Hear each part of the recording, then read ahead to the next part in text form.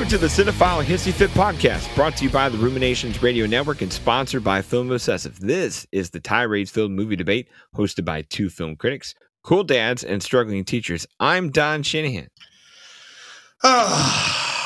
I'm William Henry Johnson III. Ooh, I feel really bad for your great-grandfather. Okay, I'm William Henry Johnson, Volume 3 is probably how I should have done that. Now that'll play. All right. Ladies and gentlemen, we're damn glad to have you folks. This is all for Tantrum's sake. We share passions and high fives, watch away any place for hate. No matter what, we encourage you all to love what you love. But for now, the gloves are off and the hissy fit is on. This week, we welcome back Katie Glidewell. Hi. The one in front.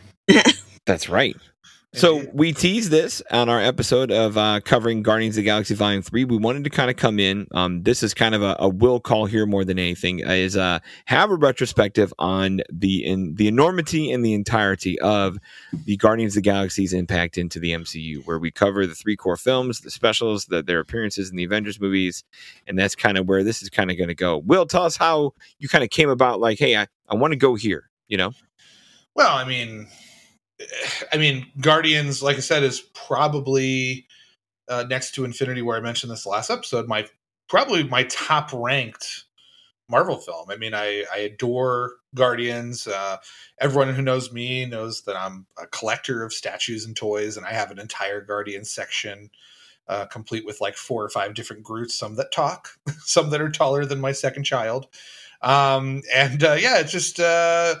I'm always down to talk Guardians of the Galaxy, and I was just kind of thinking, like, you know, for such a fringe, you know, and I say this with respect in terms of popularity, not their characters, like C to D list popularity characters, you know, in this universe suddenly becoming such major players.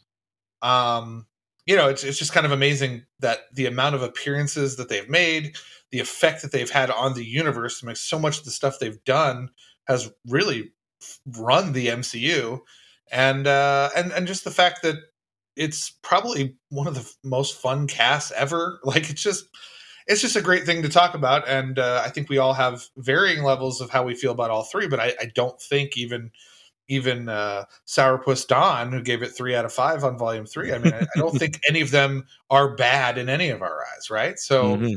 It's just a great series. They're great characters, and the third one is out. It's a success, I think, critically and commercially. I don't know if it's as successful commercially as people want it to be. I don't know. That's true. I don't really care about that kind of stuff, really, but it's something worth looking into, because, believe it or not only have they made 7, 8 appearances if you count the I Am Groot shorts, but you know, they've also existed for almost 10 years, you know, in the cinematic universe, which is pretty wild to think about. So I don't know. It's just worth going back and visiting and seeing how this all played out, what it all meant, how they did, you know, and go from there. Okay. Well, here's how we'll do it. Well, this isn't quite the same praise and high-minded cases and uninterrupted minutes and all that, but we'll do opening fives here just to kind of give everyone kind of their stance, you know, how the series and the characters went for you. Just kind of paint where you're coming from, and then we'll open it up for some shared discussion and give a good episode here. So Will gave us the preface of where the idea comes from. Katie, you go first and tell us, what does it all mean to you? So for me with the Guardians, I mean, it starts from one. You automatically have it set in Missouri, which is my home state. So I was like, hot damn, you got me. And then to see Greg Henry playing Peter's grandfather, who to me is an amazing character actor, has been in some of my favorite genre films. And I know he has done a lot of work with James Gunn. That was something that I was looking forward to. But the main thing about this is that, I mean, Chris Pratt, yes, he's on Parks and Recreation at that time. Zoe Saldana, I've known through different things. Bradley Cooper had a major crush on, but I mean, I didn't know how that was going to work. And then Vin Diesel, I was like, okay. But the main reason why I wanted to see this was because of Gunn. I've loved his work. He's a Missouri guy as well. So I was already hooked. I love Lee Pace. I thought the first film was freaking fantastic. The soundtrack was amazing. I remember singing all these songs with my nephews in the car after it came out. So, I mean, I was hooked. And it's one of those things that you have all these characters who are basically orphans that are coming together to finding in their own family of friends. And that's something that you don't get to see in a lot of films, because usually somebody has some sort of significant other, and this is one of those only characters that none of them, they're starting straight from scratch. And then you go to 2, and 2 is the one that got me, because 2 is the one where you're focusing on Peter's, not knowing who his father is and stuff, and then it being Kurt Russell. I mean, get the F out of here.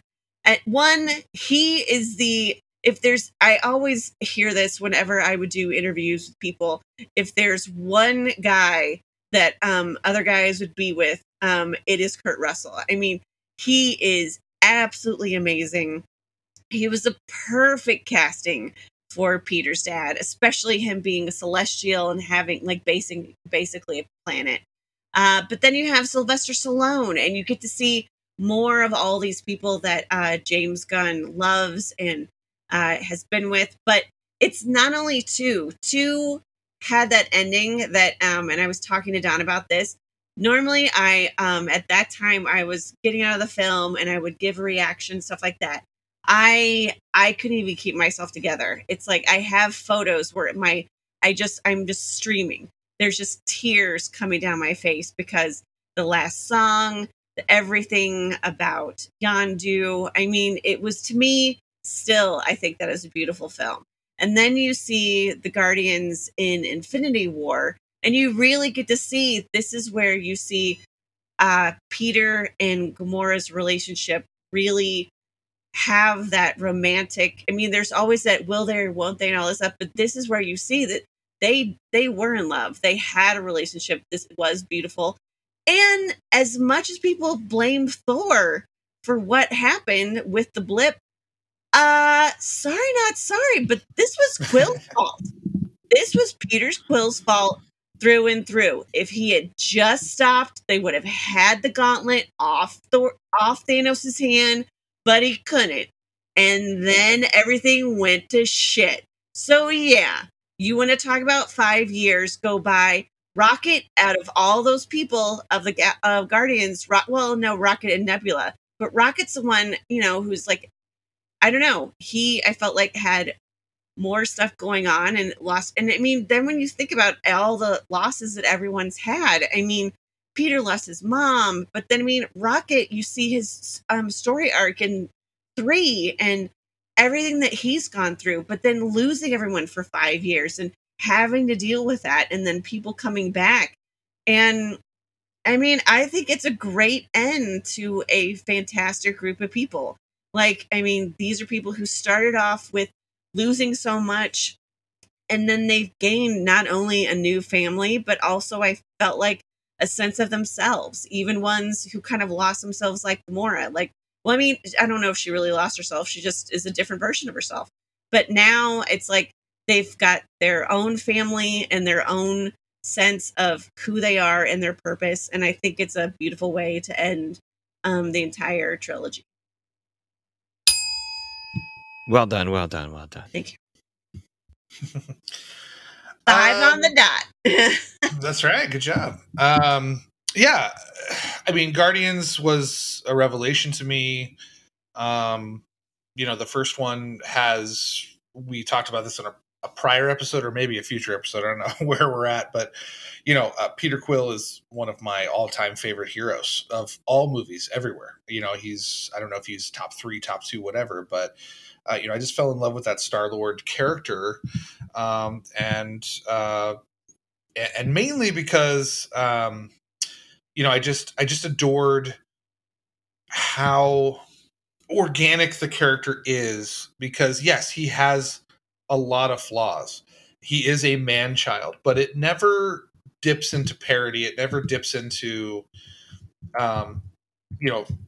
doing a joke for a joke's sake. Like, everything that runs through Quill's mind, it seems like it makes sense in terms of his background. And I think, he is the leader of this Guardians of the Galaxy team, and all the characters kind of have it. The whole film has that. It has this perfect blend of action, humor, drama, pathos. I mean, it has sexy moments, it has moving moments, romantic moments, but it also has goofy moments and weird moments. I mean, it's just this perfect blend of tonal madness that somehow works, and I just adored it. Not only is Peter Quill one of my favorite, heroes, but this movie also has one of my favorite, like, on-screen kisses, if you want to call it that. It's almost a kiss, but I still think it's fucking romantic as hell when they're out in that little patio somewhere and they're listening to the music and they're about to kiss. I mean, like, I just think it's so sexy and romantic. It's just something about that film just moved me in all the right ways. And if I was to have a demerit for it, it's the fact that the Marvel machine was running at that point, and instead of getting like a really dynamic villain in Ronan, even though I think he's cool, the movie had to introduce Thanos. And once you start introducing Thanos in the beginning of the movie, you really undermine your villain, and that's probably the only flaw I can find in the movie. But that's not either here nor there. But no, I had high expectations for the second one, and I know I am the lone person on this one it's my least favorite of the three, only because I think that there's a little bit too much of, like, as soon as you will get something very dramatic and intense, like James Gunn was kind of afraid to stick that landing and goes with a really quick joke to ease that tension. And I think that might be some of what people complain about there being zingers and quips and stuff. I think that movie has a little bit too much of it. I also think the editing on it is a little rough because, like, that last battle kind of goes on forever, and it's not my favorite thing, but it's still a very good movie. I put it like 3.5 stars. But, I got to admit, I was like, okay. I mean, it's tough to get the first one. But, as Katie mentioned, Infinity War happened, and Infinity War is probably my highest ranked Marvel film. The blending of all these different genres and people is astounding. And yeah, it is Peter Quill's fault what happened, but at the same time, it's also so true to his character. He's emotional. He's got Arrested Development. He's so used to losing so many people. And another probably hot take on this one, but I think Zoe Saldana and Chris Pratt, offer some of the best performances in that movie. Stock full of A-list stars. I think of the scene where Thanos has Gamora, and Gamora and them, they already made a promise, like, you're going to kill me if I get captured by Thanos. And you can see it in his eyes, Chris Pratt, he's going to do it, and he doesn't want to do it, but he's going to do it. Amazing performance there. Just, always knocking it out of the park. And then, of course, Endgame, with the exception of Rocket and Nebula, they're not in it that much, but they still obviously have their great superhero entrance. And then Volume 3, or the Christmas special, which is fun. And then Volume 3. It's a great run for characters. Like, and me and Don were talking about this in a prior episode about Tony Stark, also another one of my favorite heroes. Like, he never overstayed his welcome in any of his movies. Like, his character, despite appearing 9 or 10 times, much like the Guardians, never got old. He never got his moves felt organic and fluid. And the same thing with the Guardians. Every character, some of them in quite major ways. Groot is obviously this interesting, the first one, he's this really interesting creature, that's kind of cute and funny and, self-sacrificing. And the second one, he's a baby, and then the third one, he's kind of this, or he's a teenager in Infinity War. Like, he has an interesting arc, that's kind of fun. Drax has interesting things going on. I mean, every character they introduce in this Guardians thing is just compelling and interesting, tragic and sad, but funny. Like, they just feel real. And I guess the best way, and this is kind of why Star Wars worked in the beginning too, is because it all felt real and lived in. Like, you never felt like this was an artificial world from the get-go. Like, this felt like you were just happening to step into a universe that existed, and has existed and will exist long after you're gone. And it just feels lived in and true and honest and emotionally open and vulnerable.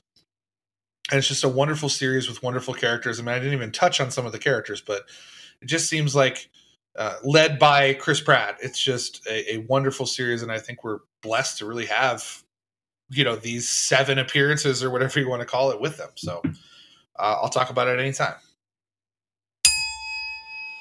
Well said. Well said. No, I come at this. I know I'm in the hater slot or where the hater slot would be, but no, I have nothing but respect here because none of this should have worked when you think about it. Like these were D-list heroes that, you know, no one, I mean, just a long way down the comic book shelf from Spider-Man and Wolverine and the popular Marvel world and what they were able to do. And like Will said last episode when he talked about kind of the how we got here to volume 3, where Guardians of the Galaxy has to kind of introduce this, you know, way out there space, you know, space hopping, you know, world and galaxy building, so to speak. And that's a huge step and a jump from where magic came involved and gods came involved in Thor. And then here comes Guardians of the Galaxy. And it's Marvel's deepest victory yet for the whole blueprint of success that they've always been, especially with what their introduction to Phase 1, because you took something that, again, hodgepodge of heroes. No one really, especially with the powerless Peter Quill. Now I know we all love our very human villains that, or I'm sorry, heroes that don't always have to have beefy superpowers and whatnot. But you know, this ragtag bunch of nobodies, just they shouldn't work. But then you get, and Will said it, you get talented people, you get a devoted creator and writer in here, and you kind of let him, you get out of his way and let him kind of have a vision to it. And again, that's another thing where for a lot of people before 2014, they didn't know who James Gunn was. So for him to kind of roll in here and just drop this and have it, you know, blossom and expand to where it has is super impressive. Where I just got to tip my hat, and you catch Chris Pratt at the right time. You know, he made the jump into movies 2 years after Zero Dark 30 and different things that kind of put him on the map. The Lego movie, I want to say, was the same year as this, where like, what a 1-2 punch. You get him in Jurassic Park the next year after that, and you get a star, you know, who was kind of in a way doing kind of the modern equivalent of Michael J. Fox, where he's your sitcom second hero / you know, face lead who makes the jump to movies and will never turn back, because even though he's doing some TV here and there, but like that's a downright star, and you knew it when you saw it on TV. Now you see it on the big screen, and you put him in places where he can succeed, and you have that. By the time you get to 2, you know, obviously the leeway that was granted thanks to financial success, because the first one raked so well, and that August slot was just perfect for the box office. I wish more movies would use that August slot to just really score, not just Sixth Sense and Guardians of the Galaxy. But the second one, like a good sequel should, it raises the stakes and raises the emotionality. You have the origin junk out of the way, where you can kind of go deeper on these characters, and you do. And just like Katie, to me, that's an emotional. You get to emotional levels there that were improvements from the first one, and great places you can take these characters to go. And I Cat Stevens comes on, I'm gone. You know, it's wonderful. And Volume 2 will always have that. I know it's got its silliness. I know it's got its busyness, and none of that ever goes away in any of the 3 films and any of the appearances they have. And that you kind of, once you get to 2 and you see that happening, you realize that's going to be James Gunn. That's going to be where this is always going to be. You're going to have this weird hopscotch between the heart and the action, and whether or not that's going to always balance, and whether you kind of cap it with a zinger, you cap it with a stunner. And that's always been about where those choices happen and where all that goes. We talked about 3, so I'll kind of stay off that. You teaser to watch the last episode. I don't think it quite lands everything it needs to land. I think it's way too much, where you can shave off the entire alternate Earth. You can shave off the entire taming beast before rescuing children shit. You can get a whole lot of that movie back to just get to, let's take care of Rocket. Let's save the day. While we're here, let's save a few more things. And maybe having that capper where you part with your hero. And you really close it off. Where they came into the Avengers movie was the perfect breath of fresh air that those movies needed, because you have Tony and the shell-shocked human heroes who are not used to these intergalactic huge things coming down on Earth. And here comes the Guardians of the Galaxy kind of with their own breath of fresh air that they were established to be, bringing heroism to stories and stuff like that, bringing their drama and their pieces to it as well, where they were welcome appearances and welcome additions to those Avengers movies. I'll be the curmudgeon because here we are on the hater slot. I could take or leave the Christmas special. That's some fluff and a half to me. Don't get me wrong, it's cute to pay off the Kevin Bacon joke. I don't need 40 or 50 minutes of it. I appreciated Drax and Mantis. Give them their own, 8-episode series, but I don't need a Christmas special. But to see where it all chased and where it all landed, it landed in the right place. And again, it's James Gunn is special because he can give you weird, he can give you heart, and he can still deliver great action. And this series gave that in places that that his peers and his contemporaries across the hall in the Marvel offices could not do. And Will's right. We're going to reach a point where some of this comic fatigue will grow. Some heroes that they're going to bring in aren't going to land, and we can always kind of come back and go, damn, wasn't that great with Guardians? And we'll always have that. We can turn these on as favorites, and as the best versus favorite guy. Yeah, these are 3 movies that, I can poke holes all day with the critic hat on, but man, are they just fun. If they're on TV, I'm hanging around. I can't say that about every Marvel movie. Can't say that about every superhero movie. But yeah, you've got good romps, and you needed them when you needed them, and they played when they played. So that was good stuff. Nice. Yeah. All right, ladies and gents, let's take a quick break for a short announcement from our non-corporate partners and friends. You've seen Twin Peaks all the way through, but all you have are spoiler-free discussions? At Blue Rose Task Force Podcast, no information is classified and nothing beats the listening sensation when production history collides with deep theory. Put the coffee on. All right, welcome back. Yeah, open it up. How we feel, how we go. Well, I mean, there's so much in this universe that, like I said, trying to compress it into 5 minutes was really tough because as I was coming to the end, which I went over, I was like, oh crap, I didn't talk about Drax. I didn't talk about Kraglin or Yondu or like. I knew we would get there with, I knew with high level thoughts we'd get to the details and fun stuff here. So we're good. Sure. But I'm just saying it's such a deep, universe that it's just kind of, I don't know. It's great to talk about. Yeah. And so. Well, and I mean, like I was saying with the orphan thing, there's so many. I mean, all the characters have had horrible things that have happened to them. Like, really, like this is a Lifetime movie, like every single character. And yet we laugh and laugh with them. It's like they don't, make that. It's like, oh, we're going to get, like, let's not hear about this because we're going to get sad. It's like, no. It's like these are their lives, and they're the friend family that you need. They have that something in common that can bond them together for life, and they're there for each other. But I would really like to see. I don't know. I wish there could have been something with Nebula because I feel like she has probably the darkest story out of everyone, especially with like how she was treated by. I mean, obviously she was kidnapped for some reason, and then the way she was dissected and treated by her adopted father, Thanos, and always blames Gamora. It's like, God, that's some dark stuff you're dealing with, girl. Like, I'm sure your therapist is really going home and just drinking the night away after they listen to you with a session, because I can't even imagine. But I think at the end, which I know I didn't mention this, and if we can give away a spoiler for, I'm going to give away a spoiler for Guardians 3.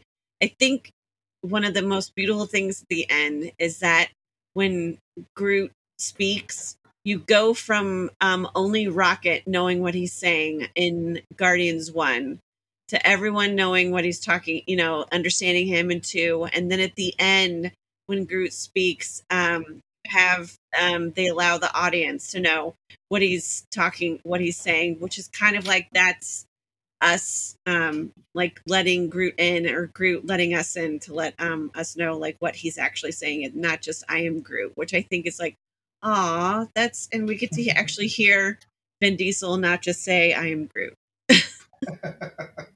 Which he got paid about $84 million to do. Yeah. So, I'm sure he's got all of his kids are going to college and all the different boat houses and, or lake houses and boats and all this. I mean, it's fine.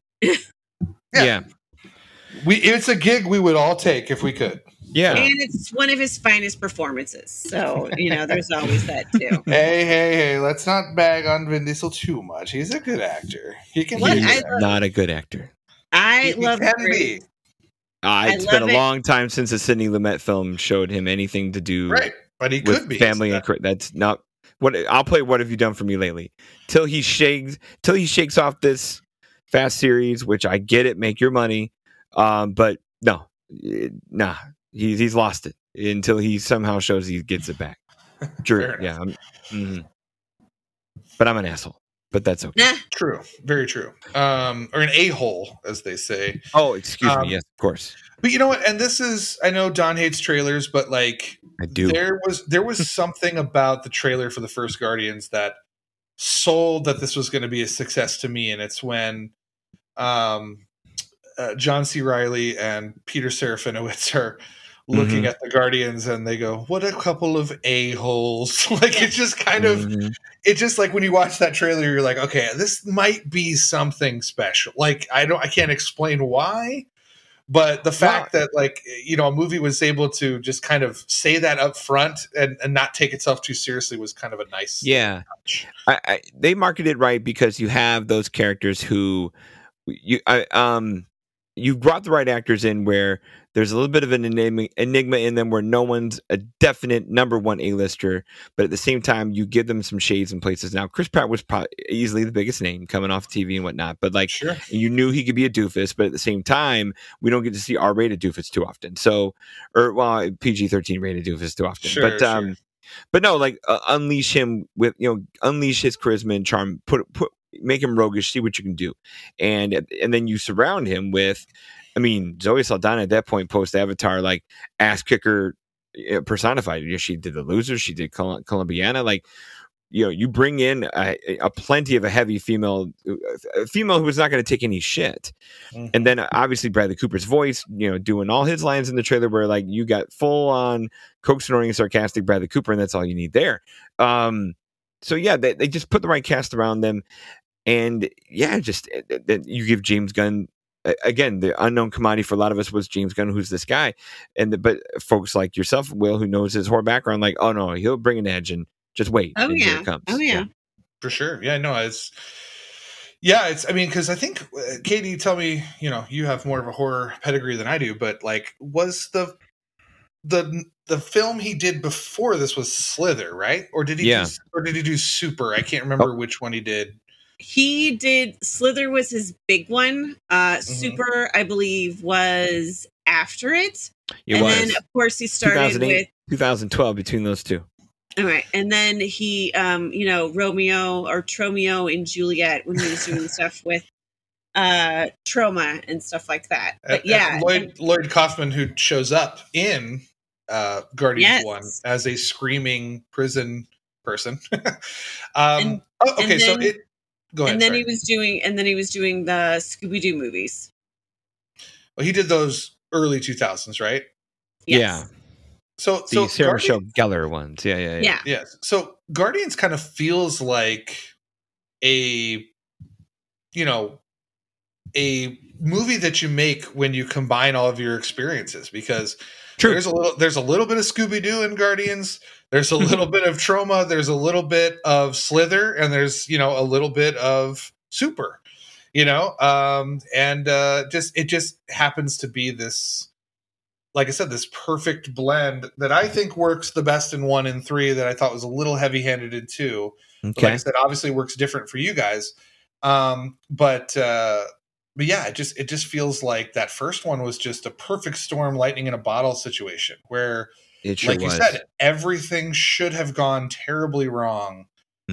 but somehow it became this huge success that people love. I mean, when you watch or even just alienating. Like, I'm not going to this weird space place. I'm not watching Benicio del Toro play a collector. I'm not watching that. Like, they're painted green. They're covered in makeup. The tree fucker only says "I am Groot." Like, there's so many just deal breaking things for the 4-quadrant crowd that out of nowhere just meshed and melted perfectly.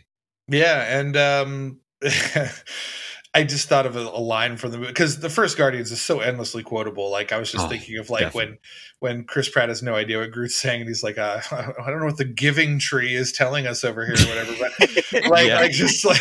just great moments. But yeah, and they also had another thing that should not have worked, but they did was, like I said, it didn't work for me in terms of Ronin, but it works in terms of the movie and setting up the saga. Was introducing Thanos. This is kind of Thanos's first intro. This is the first time you hear him kind of speak and talk and interact. Yeah.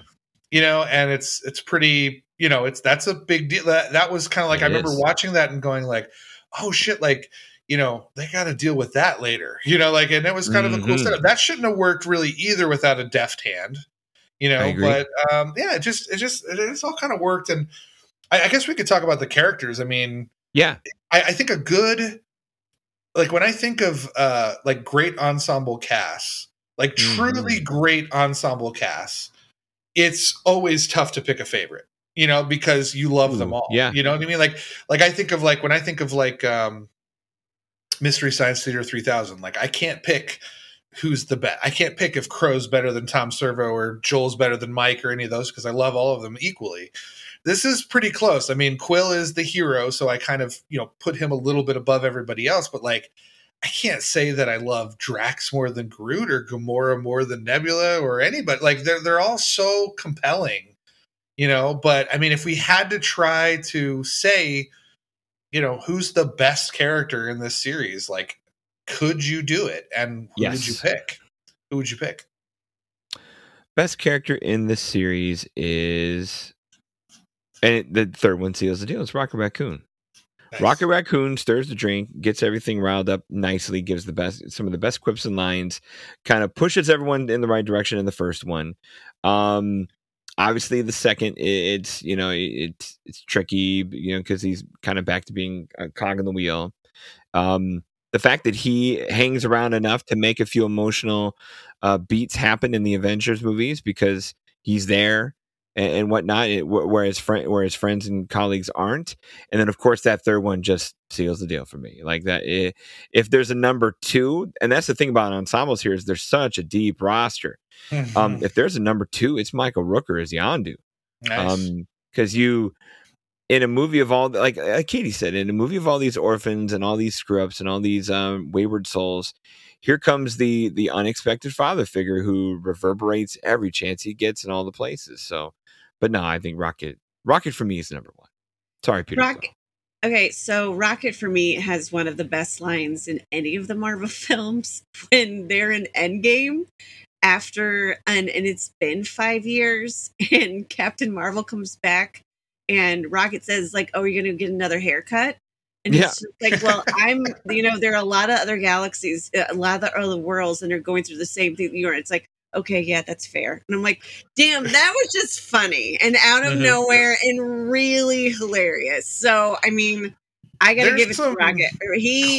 Classic Rockets in Endgame. There's some classic Rocket. Mm-hmm. He lands some lines, but I mean, I don't know. I mean, I think Gamora is amazing. Yeah. Especially since she's like, playing the double agent.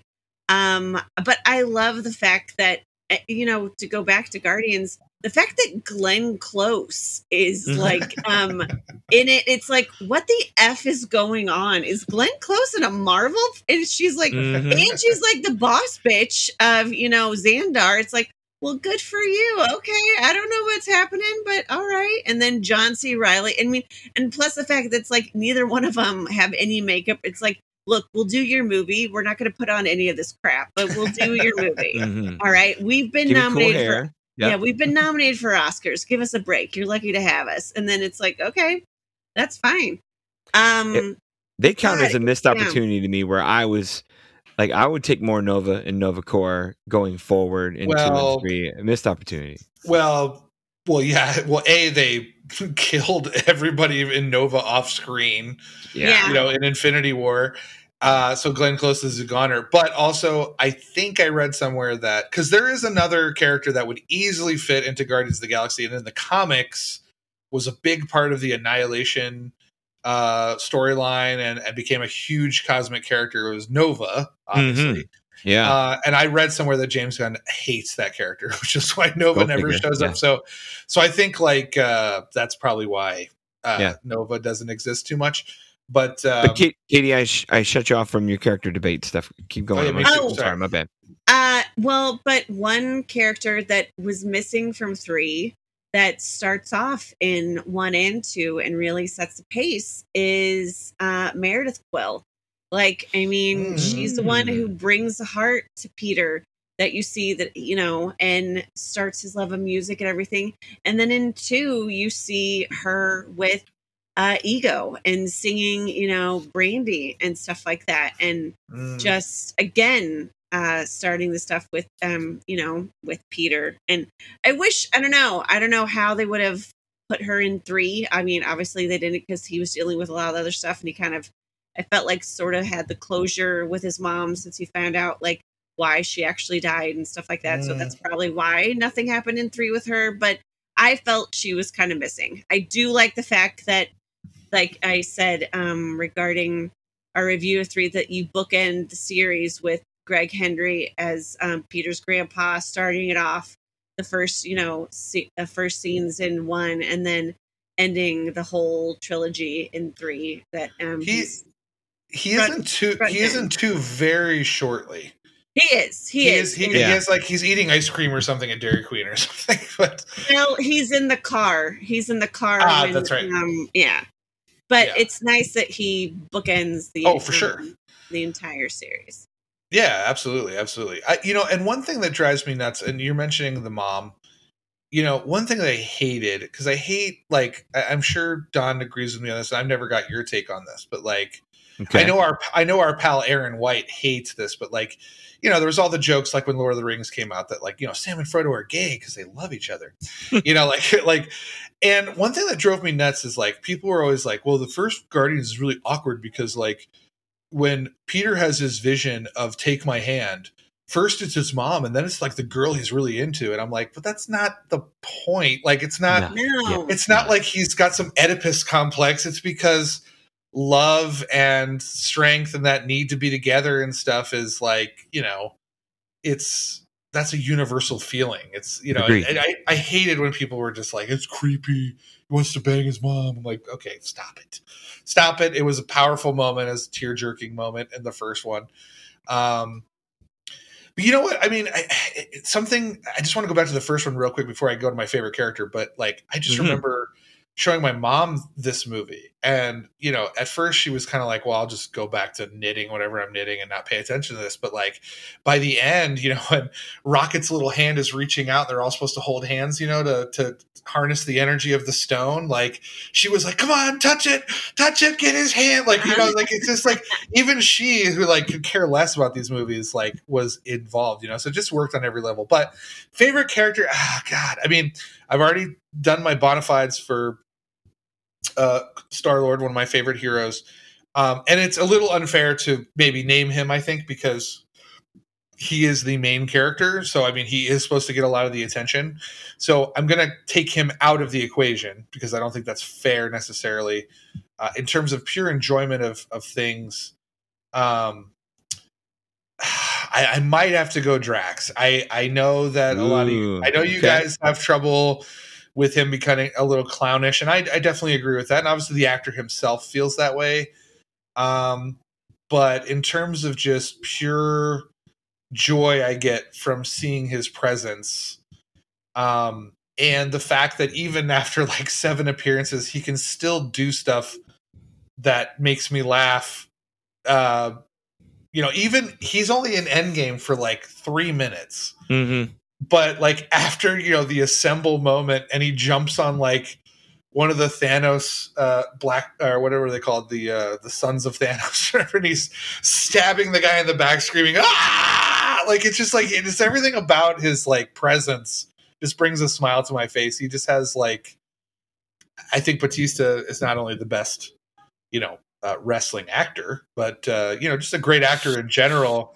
Ooh. And you just I don't know. And then, like I said, the capper in our episode on Volume 3 is the whole father thing just destroyed me, and it brought everything full circle for me. And yeah, I've got a soft spot for Drax that I really can't let go of. I just love that character. I love the performance. I love the actor. So yeah, I will say that I think that, and I neglected to mention this, I feel like Mantis actually has had a very full arc and has, to me, has shown the most growth of any of the characters, because coming from, Ego's world and not knowing anyone but him, feeling so awkward about herself and everything, and then developing that friendship with Drax, and then at the end, that she needs to, really understand herself and, figure out who she is. I feel like that's a huge leap from where you start to where you go from in a very short amount of time. And I think, Pom Klementieff does an amazing job doing that, because it's like, she holds her own. She's very weak and meek in the first one. And then it's like she steps it up, and it's like, no, I am going to say this. Like, I am ugly. I will do this. But she does a great and her job. And Drax together is brilliant. Like those two feed off each other so well. Like in number 2, when he's just like, "You are hideous. You disgust me," and he starts like almost vomiting, and she's obviously this, even with the antenna, like this gorgeous French woman. But it's just. They work so well together, and that whole special runs off of their chemistry together. Those two. Oh yeah, like she's the MVP of that Christmas special. I mean, Drax is doing the Drax thing, but she does a great job. Oh yeah, and I know one of you who said they didn't think the Christmas special was necessary. That was me. So what's it gonna be? Will, come on now. No, I mean, I have to disagree, because it's because the Christmas special that you find out that she is Peter's sister. Right. And the whole cute like point, yeah. I mean, obviously they could have put that in one of the other movies, but that's a big thing for the Christmas special. And honestly, it's got 2 of my new favorite songs in Christmas. That's like I love those songs, especially the one that Kevin Bacon did with the old 57s, 97s. I think it's 57s. Love it. I use that on so many different posts and reels on social media. So yeah, I mean, James Gunn did it again. I thought that was great. And the fact that, watching Infinity War again for this, and then thinking of that Christmas special when Nebula gives Rocket the Winter Soldier's Bucky's arm. It's like, oh, you said that in Infinity War that he was it's like, I'm gonna get that arm. It's like, and you did. That's really funny. Oh God, that's another great line too, when Quill's like, "Here, I got you the leg," and he's like, "I didn't need that." And Quill's like, "What?" And he's like, "I just wanted to see if you'd do it." Like, I just love that. But no, and I will defend the holiday special too, because that has some of my favorite, like, just one-liners and quips that I quote. Like when Star-Lord's like, "Yeah, you just basically committed human trafficking by, like, stowing Kevin Bacon in a fridge or whatever." But also the whole idea of, like, it's a little on the nose, but I appreciate it. Like when they're like, "We got him the worst gift ever. He's an actor. We hate you." Like, actors are disgusting. Like, I just love that. It's hilarious. So yeah, I'll defend the special. I think it is fluff for a reason. It's a special. It's 45 minutes. It's not supposed to be huge or impactful. It's just supposed to be a little bit of fun. Sure. And it's only 45 minutes, so it's not too bad. So, is there anything across their appearances in the main trilogy that you feel is on the panel here is a missed opportunity? Is there a place they dropped the ball? For me, I think I said this in the third episode. The Adam Warlock treatment kind of sucks. I'm not going to regurgitate that from our Volume 3 episode. I think the other place that that there was a missed opportunity is Thor. I mean, you did a great setup of putting Thor into, like, having him join the squad. I would have gladly enjoyed more of that. I would have liked to see James Gunn's version of the ball busting and competition and not Taika Waititi's, where if Guardians 3 was a half Thor adventure or just whatever it could have been versus the I don't know, the waste of time, the lost opportunity that it was in Thor: Love and Thunder. So those are my two. I agree with you. As Guardians of the Galaxy not happening, because that is still a scene I will just watch the clip of over and over again from Endgame when they're like, when they're like, of course, like they're like, I'm in charge, you're in charge, you're in charge. Like, just that whole thing is just like, no one will be knifing anyone. Like, just like, it's so fun. And then obviously in Infinity War, they have that great moment, like where Quill is like, you will not, sir. And it's like, are you doing something to your voice? And he's like, no, I always talk like this. It's just, you just like, did it. Your voice is deeper. Yeah. It is not. I love like their interaction. So that I would agree with you. That might be a huge missed opportunity, but I think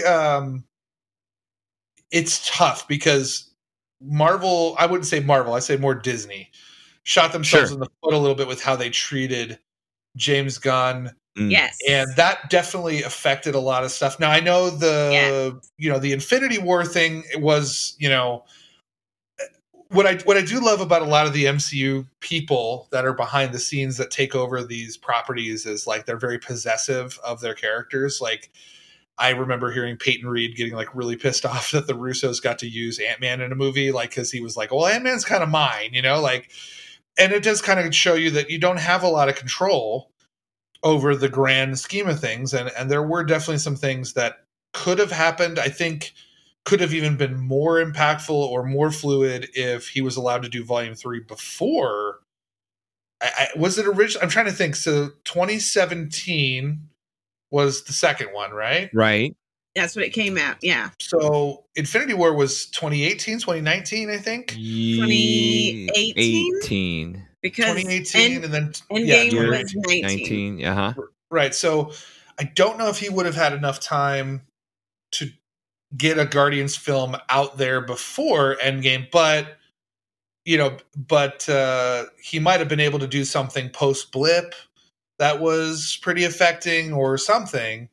But even if Guardians 3 came last summer before Thor: Love and Thunder, if whatever Thor is doing now, and we've had that discussion where he's the most up and down, hot and cold character in the whole wide world. But no, if Guardians 3 was last summer instead of this summer, and you can play a little more, have Thor play around a little longer, and then let him branch off and do his thing with whatever that turned out to be with Love and Thunder. That I would have taken that little swap right there. Yeah, because that is, I mean, I like Thor: Love and Thunder, but I get why people don't. I enjoyed it, but I was frustrated too because I was like, I was hoping the Guardians would have been in this more, and it kind of felt like a little bit of a hey, we got to wrap up this hanging thread before Guardians 3 because they kind of show up, and it's some of my favorite parts of it, like Quill just being like, what a maroon this guy is, like the whole thing about the handshake, and he's like, we're still doing the handshake, we're still doing this, like it's just great. And to continue with how, like, I use these words a lot, fluid and organic, but like even in Thor: Love and Thunder, you can see like Chris Pratt, like he's obviously not himself. Like Peter Quill is not himself. He's a little unshaven. He's more irritable, and where he's at, like they never lost track of like where these characters are. Like that's why I think they're so honest and true, because Thor: Love and Thunder is a pretty goofy ass movie, but like somewhere in there, Chris Pratt is still playing Star-Lord as he would have been at that time, which is, he's not sure what's going on with Gamora and he's depressed, and it added like this little kind of realm of realism to it that was obviously lacking in a lot of the rest of the movie. But I also think that goes into the fact that I think James Gunn was available because, I mean, obviously they were making Infinity War before he was fired, I would assume, because he was still listed as a producer, and he was also he wrote all the Guardians parts for Infinity War, which I think is why and Endgame, which I think is why it works so well. Because we've seen Marvel's course corrected a little bit, but especially between phase 1 and phase 2, we've seen some weird changes. Like, you know, I think me and Don are on board with, like, maybe Joe Johnston could have done all 3. It would have been pretty cool. Though I'm a big Russo's guy. Oh, and then Winter Soldier's cool, but I would have loved to see Johnson keep that charm going. Yeah. Yeah, and then, you know, obviously, you know, Favreau left, and though I love Shane Black, you do have quite a difference between 1 and 2 and 3. Yep. Well, it's not a drop, but I hate everything about you. Doctor's khaki armor. Come on, we could have did better. I am going to punch you in the face when I see you at the end of June. But no, they've been a little bit more consistent with keeping. You know, Peyton Reed has stayed on the Ant-Mans. The Russos have kind of stayed on Captain America. You know, obviously for better or worse, they're staying with Taika. You know, that they've stuck to their guns a little bit. And so I think the benefit of that is when you have someone like James Gunn who has literally written, directed, or at least influenced all of the appearances, it gives you that even that continuity. Consistency. The continuity, because you know, my biggest gripe is, you know, my least favorite MCU film is Age of Ultron, and I despise that movie for a lot of reasons, but 2 of them is because I think Joss Whedon went in there and took everything that was built up about Iron Man and Captain America and just threw it out the window for plot convenience. And was like, well, I need Iron Man to do this, so forget about what happened to him as a character. And I need Captain America to do this, and I'm going to make him a quip machine, you know, that says stupid shit. And, you know, he needs to service it became more of he kind of took over the characters as opposed to letting those characters grow. Yeah. And Marvel's doing a much better job with that. And I think they learned that lesson primarily through Gunn, because they were like, crap, I agree. Let's just let him write the dialogue, because the Guardians work in every appearance that they're in. I mean, I can't think of one, you know, I mean, even Love and Thunder, like I said, they're true to their characters. It doesn't bother me. So yeah, it helps. I was worried because once Taika did his thing, like, oh God, they're going to drag the Guardians down with it. But so far, so good. Yeah. Well, and I mean, with Gunn, I mean, they also let him put the music in Guardians is is famous for. I mean, when you've got the Rubber Man playing in Infinity, and, like, you know, Quill's singing it, and, like, Gamora's mouthing it, and, like, everyone else just asleep because they've, like, heard it 18 jillion times. And it's just classic. But that's one of the things too, that, I mean, to see Peter with his cassette tapes and his, like, tape deck, and I mean, it's like, that's so throwback, and I love it. And it's that nostalgia that, I mean, not only the soundtrack, but just the analog of it. I mean, I mean, God, I mean, I don't even know if I may still have a Walkman somewhere in my apartment. Believe me, I want a Microsoft Zune is what I want. Zune? You have a Zune? Yeah, I don't even know. I didn't even know what that was. Honestly, I thought they made that up. I didn't know that was a real thing. That's a real thing. Yeah, that's kind of the big joke at the end of 2 is, like, he's like, hey, you're moving up in technology, and he gets him a Zune, you know? I know. Like, I mean, and that's the thing. It's like, so that would have been brand new to me, because it's like, I don't know what a Zune is. I'd never heard of it before until I saw it in 2. So I was like, oh, that's cool. Why don't you just get an iPod? I'm like, maybe that's what that is. I don't know. Yeah. When I tell kids about iPods now, oh my gosh, I bet. Like, because I bought the first generation, and I bought the one with the U2 signatures on it and the album on it. Man. So it was that How to Dismantle a Bomb, or whatever the fuck that stupid album's called. And you know, the iPod was black and red, and, like, I probably spent $500 on that thing, and now they give you, like, iPods for free when you I know, when you buy bread at the grocery store. You know, it's crazy. but not so low key behind the scenes MVP of the movie. I mean, obviously James Gunn doing what he can do, writing, directing, creating, and curating, so to speak. But music supervisor Dave Jordan, who's done I want to say every MCU film, and of course these three, just finds the choicest cuts. And so I was curious about MVP. that. Do you guys know? Because I almost kind of feel like, there's so many of these movies and projects, right? Uh-huh. You see these names a lot, like Sarah Haley Finn does the casting and Dave Jordan does the music and stuff. Like, does it get to a point where it's like they're just kind of like in name only overseers, or do you think that they? Yeah, Sarah, for example, your casting director, she is a veteran who's been around a very long time. And if you've noticed, like on what's the most recent Marvel show we all watched? Oh shoot, I'm drawing a blank. What was the last MCU? WandaVision. Oh no, She-Hulk. She-Hulk and WandaVision. You can see there's like a second casting name lately accompanying Sarah, where I think she's starting to pass the torch mainly out of veteranness and age. But no, Dave Jordan just is always there. So I always feel like lately he's been monopolized where you don't see him doing other music supervision work either. Like I think MCU just kind of has him. He's locked in a CD vault doing his thing.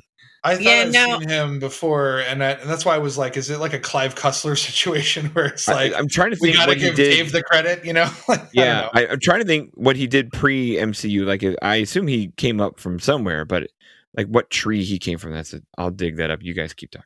Well, and I know like Tyler. Coaching tree. I'm trying to get Mike Holmgren about this. Come on, Groot tree. Tyler Bates is also listed as a music supervisor on 2 because I was looking up that, but I definitely know that Dave, because I was going to talk about that too, that Dave Jordan has worked on all 3 and then Captain America and different ones. So he's so involved with all of the MCU.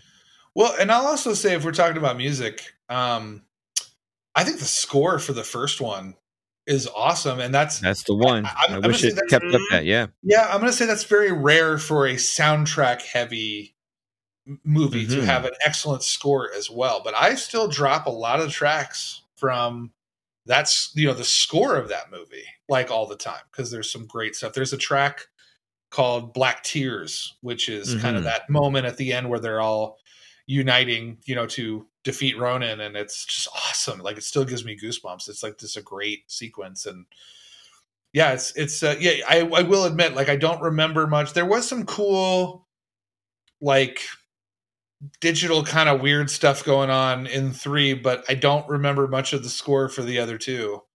But the first one has an excellent score. So that's probably one disappointment I have in a lot of Marvel movies. That, like, until Alan Silvestri showed up, there was never like a good musical signature for the series. But the series, perhaps. I mean, it depends. There's a Marvel beat now, thanks to Alan, but we didn't have that. Well, I mean, it depends on what your taste is. I mean, I've always been a Christoph Beck guy. Like, he had a really cool Ant-Man theme that I liked. But the Avengers theme is kind of the only one that really. And then obviously, you got Ludwig Göransson winning an Oscar for Black Panther. He kind of changed things a little bit, and that's true. It's definitely changed. But I totally agree with you. There is not a lot of the continuity with the music. That's quite. I mean, I think it's is it Henry Jackman that does like if you try to, I think it's him or it's somebody else that does like Winter Soldier and Civil War. It's like, he does Winter Soldier. Yeah. If you try to listen to those soundtracks like on your Spotify while you're like studying or writing or something, it's basically just noises, like things banging together. It's not even really like music. It's kind of sad, but the first movie, Guardians, might be like this fantastic, like I said, lightning in a bottle of like great score, great music, great acting, great ensemble, great characters, great writing, great directing. Like, everything just works, so well. Well, and I don't know if Don, you're looking this up, but man, he's been one. Yes, I think almost every single MCU. I'm seeing that. Yeah, but I mean, not only that, but it's like, I mean, a lot of other stuff like The Upside of Anger, Elektra, Fat Albert, Harold and Kumar Go to White Castle. I mean, The Punisher. I mean, he's. I mean, if he did Fast and Furious, that's the only one I've seen is the first one. I think I've seen the fourth one too. I remember having that soundtrack, and it would switch from like you'd have like Ja Rule, and then suddenly you would have like this industrial metal band called Dope, and you're like, whoa, where is this going? Like just eclectic stuff, and he must be stepping up his game too, because like you go to something like Moon Knight and Miss Marvel and stuff like that, where it gets a little bit more regional, you know, like you're getting like with Miss Marvel, you're getting a lot of the and forgive me if I don't know the correct, you know, terminology, but I think it's like Pakistani and Indian and stuff like that. Like you're getting more of like that influence. I mean, Black Panther, the Egyptian pop in Moon Knight, and then you got throw in like Engelbert Humperdinck. Still, you like it gets he finds just gems. It's amazing. Yeah, or like when they move play, like in Black Panther, you know, it's a hip hop heavy soundtrack, but like, you know, when they go to South Korea, it's like South Korean, you know, and then in Shang-Chi, you know, very Asian influenced, you know, music, and even in Falcon and the Winter Soldier, when they go to Madripoor, like they find these really unique, good one, like, you know, like Asian centric like rap and hip hop. It's really impressive stuff. Well, and then you've got Hotel California, which is one of the reasons why I love Shang-Chi, which is great. I mean, confuse them all the time. I know that is a great. That one is one I jumped on John. I jumped on Don. A little that is my middle name. Someday I'm going to go by John. Yeah, Don John. Wow. Don, yeah, definitely. But I jumped on him because like I got Shang-Chi like in my top 100. I love that movie so much. But this is not a podcast for Shang-Chi. This is Guardians of the Galaxy, so we're going to move on. But any final thoughts on the Guardians franchise? I think we've said a lot, but I also feel like we haven't said enough. Do you want to keep talking and break this into two parts? I'll say it out loud. No. I mean... Okay. Never mind. Okay. I do not. Then I defer my closing thoughts to our guest, Katie, for sure. I think as a franchise film, I think this has really shown the growth of all of its characters.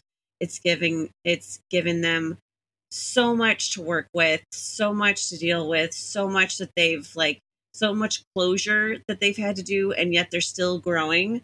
I really hope at some point we get to see a number of these characters again, because I know with the finale of the third and final one, I mean, they say it's the final one. I really hope that's not the case in some way or another, but I have a feeling it's definitely not going to be anytime soon. I know that, not within the next 5 years or so, but there's always hope. You never say never.